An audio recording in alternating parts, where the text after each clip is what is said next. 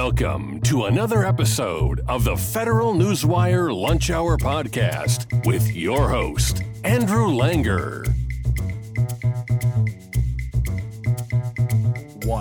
Well, hey there, everybody. Welcome to another episode of the Lunch Hour with Federal Newswire. I'm your host, Andrew Langer. If you're watching us today, you can always listen to us on the various podcast platforms that are out there.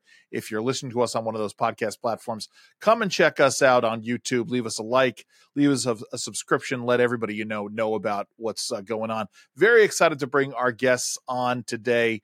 Her name is Dr. Shea Bradley-Farrell. She is president of the Counterpoint Institute for Policy, Research, and Education in Washington, D.C.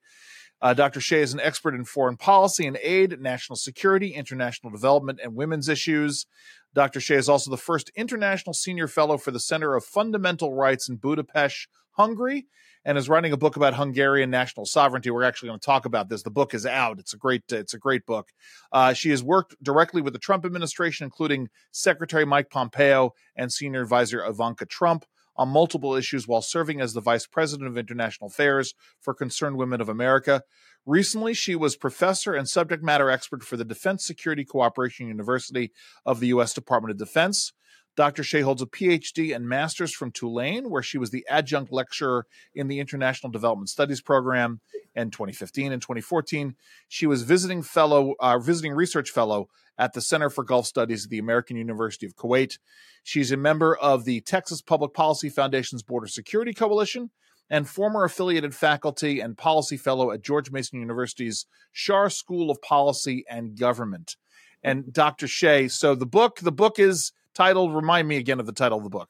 Last Warning to the West, Andrew, because it really became a book for Americans. I went over there to do research on Hungary, and I'm glad to explain that to you, but this is clearly a warning. This is why I wanted to have you on now. Now, for those of you who I had Dr. Shea on a couple of weeks ago when I was doing radio work, and we talked for about 10 minutes. I said 10 minutes is not nearly enough time for talking to Dr. Shea about these things. As you all know, Central Europe is near and dear to my heart, what's happening there right now. And frankly, Dr. Shea, it's not just the conflict in Ukraine, which we're going to get to and talk a little bit about that, but it is this issue of Hungary and Hungary's transition from post-communism, then the things it was dealing with is, being in Europe and with the EU, and then now with the election of Viktor Orban and the criticisms of Viktor Orban. So this book is incredibly important because it tells a story that needs to be sold about issues of federalism and sovereignty and national identity. Talk about the book. Well, you hit it there, Andrew. I actually went over to Hungary. I spent about 3 months there last year. I went over to do research about Hungarian national sovereignty because Hungary has made this huge splash on the world stage for digging their heels in against the Biden administration and against the European Union, and the Biden administration's so-called progressive policies, right.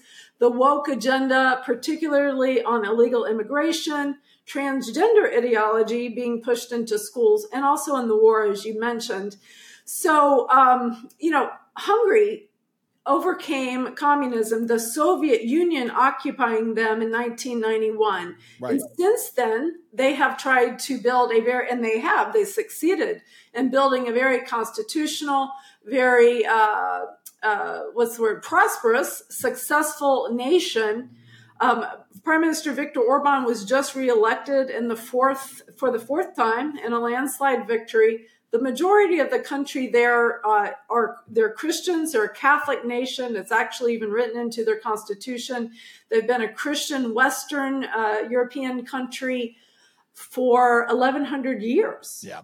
And, they finally got out from under communism. And what I learned when I went to Hungary is that they think the rhetoric coming out of the United States is communistic. Yeah. They kept telling me it reminded them of their Soviet era, what's coming out of the U.S. So they had just, go ahead, I'm sorry. No, go right ahead. Please continue.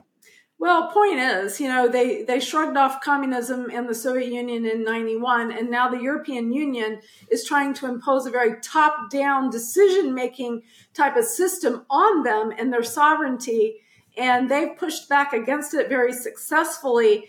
And to hear the Hungarians talk about it, we need to understand that in America, we're going to lose our freedoms if we keep embracing and entertaining the Marxism that is infiltrated into our country. It's interesting because one of the things that we talked about during the Obama years was the penchant for bureaucrats in America to want to adopt, as the phrase they use is adopt by inference, European regulatory standards, right? The EU has this, again, as you say, coming out of The Hague, they have this massive top-down command and control regulatory regime, and you have folks in the United States who want to adopt that, and you have big corporate actors who may be doing business overseas, and they want some kind of symmetry between the European regulatory levels and here.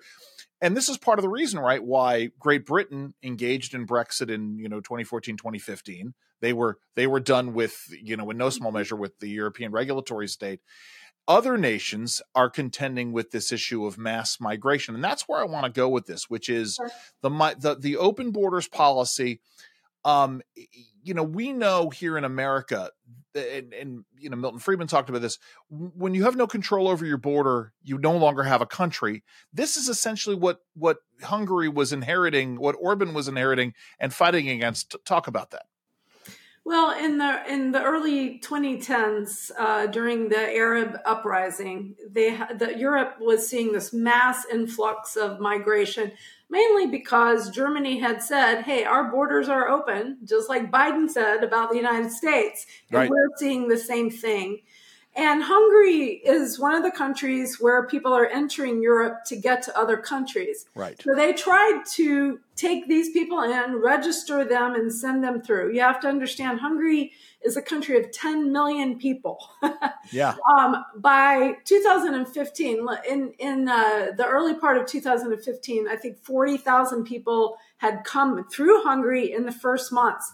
By September of that year, they were registering 400,000 people. Cow.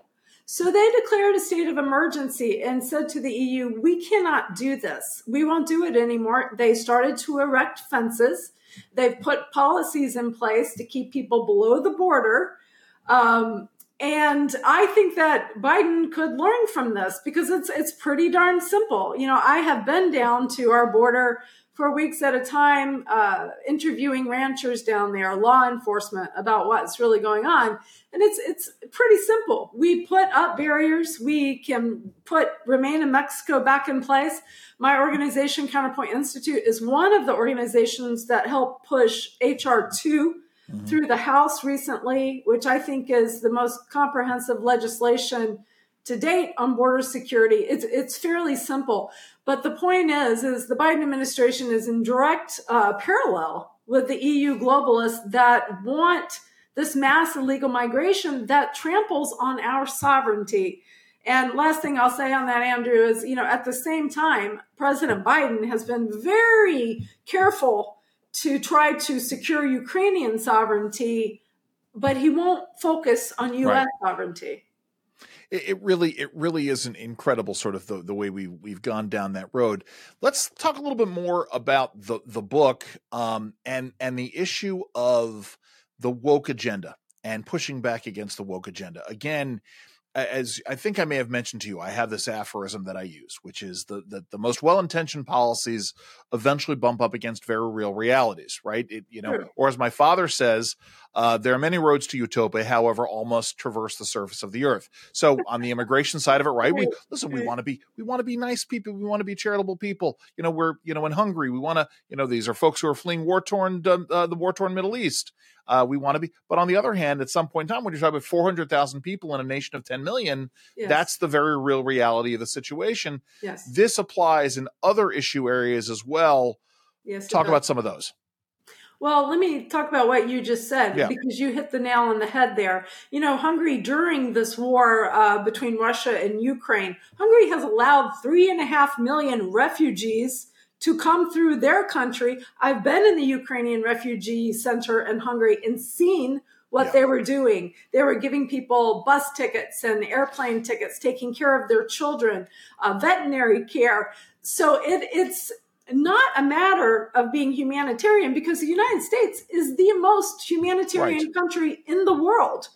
But there's a difference between saying, oh, my door is opened and unlocked at night, and I'm going to go to bed. So come in. I don't know who you are, but come on and sit in my living room. That's stupid.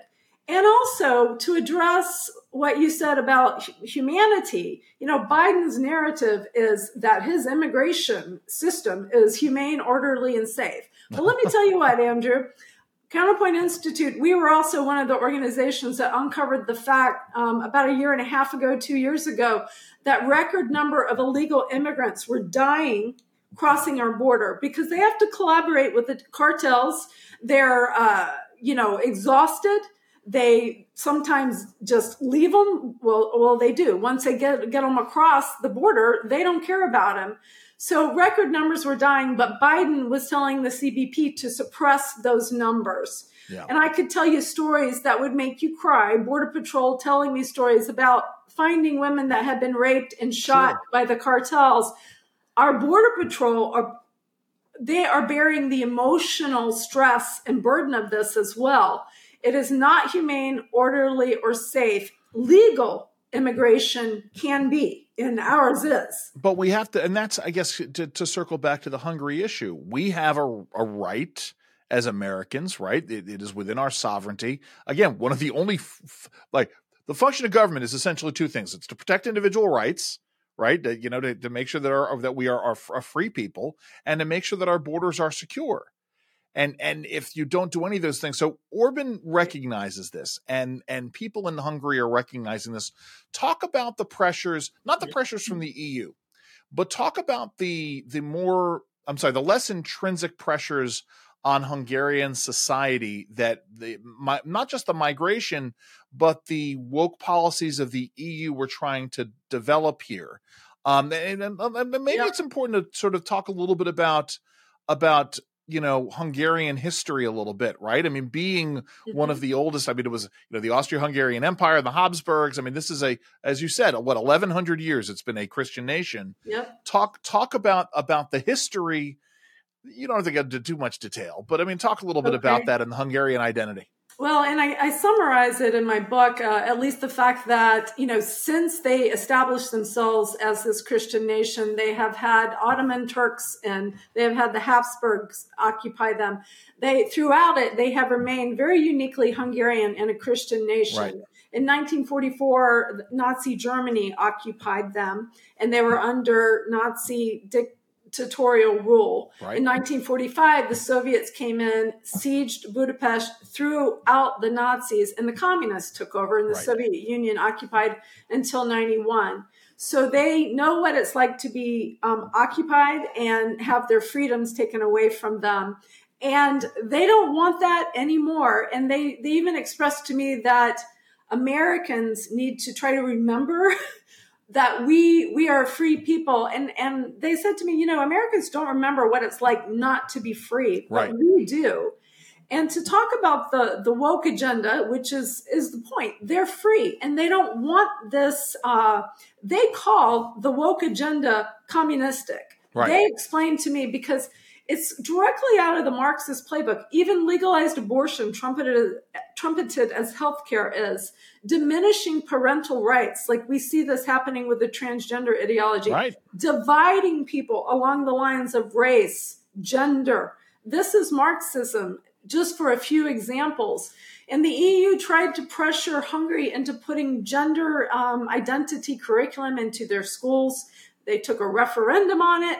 Overwhelmingly, their citizens said no. Right. So Orban told them, the EU, we won't do this. Because of that, the EU and the Biden administration, our ambassador, David Pressman, has called Hungary in the press, on social media, even in Pressman's confirmation hearing, human rights abusers, democratic backsliders, authoritarian. So they get this continuously, and it's embarrassing for me as a U.S. citizen. Let's talk about that issue, because this is very Orwellian. It's funny, folks. Before Dr. Shea came on, where I was just talking about a book I was reading, a young adult book that I'd read when I was much younger, about Soviet abuses of power. And you'd mentioned 1984, and to me, we are living in an Orwellian environment in which there is doublespeak that is happening, right? You and I both can see that when you have an expansive central government and government interfering in ways with, everyday lives of people. We just dealt with an issue, Dr. Shea. The SEC was engaging in a rulemaking that was very fascistic in terms of the merger of corporate and state power with regards to natural resources. So to call the Hungarian system of government authoritarian, talk about why that's not true. Well, you can just go to Hungary and read their constitution and walk around and see how their people are free. I mean, heck, Andrew, I saw gay couples there. Nobody cares that they're gay. What they were saying is that we want parents to be able to decide what our children see and whether they are preached to about transitioning or not. And I agree with you. There are so much of this Orwellian speech talk kind of stuff going on. Misinformation that used to actually mean something was not correct. Now it often is used to describe me or other people who voted for Trump or other people who believe in God, family, and country. And Andrew, in my book, Last Warning to the West, I'll put that in there. I've got 11 points of communist psychological warfare. Let's talk about that. Yeah, they were written in 1959 by our Department of Defense to teach security experts, about the psychological warfare of communism. If you look at those 11 points, every one of them applies to us today. And one of those is what you just pointed out. To take control of the narrative, use the narrative for your own propaganda, to twist it. You look at the word gender diversity. This actually meant, and this was during my PhD curriculum days, it actually meant looking at the disparity between men and women. Now, if I say to you gender disparity, you think this whole transgender... The gender diversity, yeah, absolutely, yeah. Yes, it's something totally different today. Sexual reproductive health care and rights. Yeah. That sounds lovely, but what it's doing is selling access to abortion. I've spent a lot of time years ago at the UN trying to get that term out of UN resolutions simply because it opened the way for us paying for abortion. There was a rulemaking in the fall done at Health and Human Services, which was done under the auspices, of the Pregnant Workers Fairness Act. Now, not the Pregnant Women's Fairness Act, but the Pregnant Workers Fairness Act. So start there. And they wanted to extend the protections of the Pregnant Workers Fairness Act to women who were choosing to abort their pregnancies. Right. So I mean, you talk about turning these things on their head. This is exactly what we're talking about here. So talk about these 11 points a little more, because this is really getting into the nitty gritty. And this is stuff that you and I have talked about in terms of the issues of indoctrination and the long game, stuff that was starting back in the late 1960s and into the 1970s, coming home to roost today, turning Americans against one another, changing, so that we no longer have any sort of common ground on which to talk about issues. Talk a little bit more, expand more on that. Another one of them, Andrew, that maybe we talked about before, is using a crisis to gain control. Absolutely. And if we didn't have an example of that during COVID, I don't know what to try to explain it to anybody if they can't see that. Vaccine mandates, forced lockdowns, vaccine passports, even all over the world. We saw people being even in Australia, they were forced into these COVID camps, internment camps. So we could talk about that for an hour. Yeah. Another one is to really beat your political opponents down and the people that don't believe the way you do until they lose the will to fight against you anymore. Using lawfare is a way to do that. I believe, my opinion is, President Trump's indictments are very similar to the Soviet show trials that put people up on trial, and they weren't guilty of anything, but the public saw them as guilty because of the show trials. You know, it's funny, Dr. Shea, I recently had a conversation with Ryan Young from the Competitive Enterprise Institute, and they're doing a lot of work on the administrative state, as I am in my job. One of the things CEI is dealing with are these administrative courts. So we have our federal court system, but in these executive branch agencies, they have their own administrative courts, their own administrative law judges that are paid for by the agencies themselves. In the FTC, it took 25 years. For 25 years, they had never lost a case in their own administrative courts. And when they finally lost last year, the commission, the FTC commission, overturned the decision of the administrative courts. If that's not Soviet-style justice, I don't know what is. We are now living in America. We have 1.5 million regulatory mandates on the books. Wow. You know, we are, and if, you know, Lavrenti Beria, the head of the Soviet secret police, said, "Show me the man and I'll show you the crime." Henry Silverglade says, you know, the average American commits 3 felonies a day. This is where we are now, isn't it?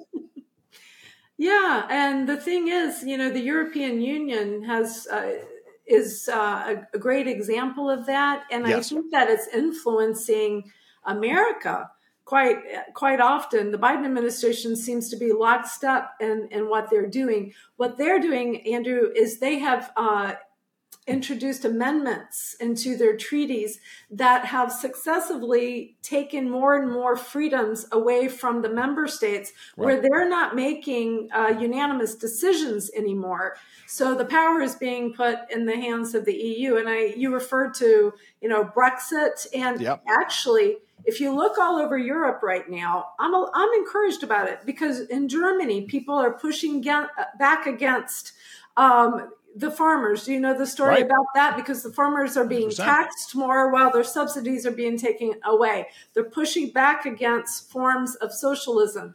Netherlands just voted in a conservative person who I believe is going to form a conservative government. Italy has a conservative prime minister. Javier Milei in Argentina, for the first time, you know, socialist for over 100 years, this country.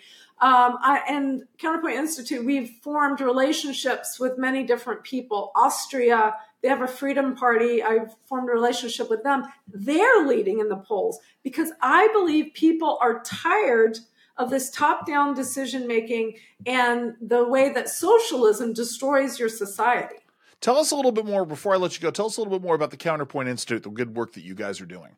Thanks. I appreciate that. You can go to counterpointinstitute.org and sign up for a newsletter. It only comes out a couple times a month. But what we really try to do is educate Americans about what's really going on in U.S. foreign policy and aid, because most Americans do not know what's going on, yet we are paying billions of dollars for it. Then we also influence Capitol Hill policy legislation for conservative values. So, and last thing I like to say, Andrew, is, you know, we don't just sit around writing great policy papers, which we do that, but we go down to the U.S. border. We go to Ukrainian Refugee Center to find out really what's happening to bring that back to America. Well, the book is Last Warning to the West. Warning to the West. And hey, if you don't believe me, believe Carrie Lake, who wrote The Ford. Believe Tucker Carlson, Lou Dobbs, General Michael Flynn, and Representative Paul Gosar, who wrote reviews for the back cover. And they support it because they're concerned about this country and the democratic decline that we're experiencing. How do folks find out more about the Counterpoint Institute? How do they find you on social media, Dr. Shea? At Dr. Shea _DC on X and Instagram. At Counterpoint DC on X, and at Counterpoint Institute on Instagram, and counterpointinstitute.org. Sign up for our newsletter. We'll let you know what's going on. You can get the book on Amazon.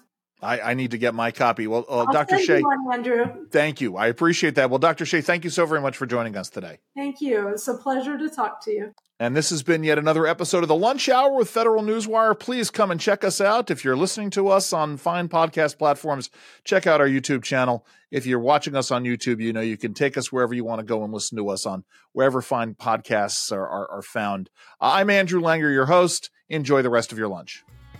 This has been the Federal Newswire Lunch Hour Podcast, hosted by Andrew Langer. Check out the Federal Newswire's family of websites, as well as their social media stream.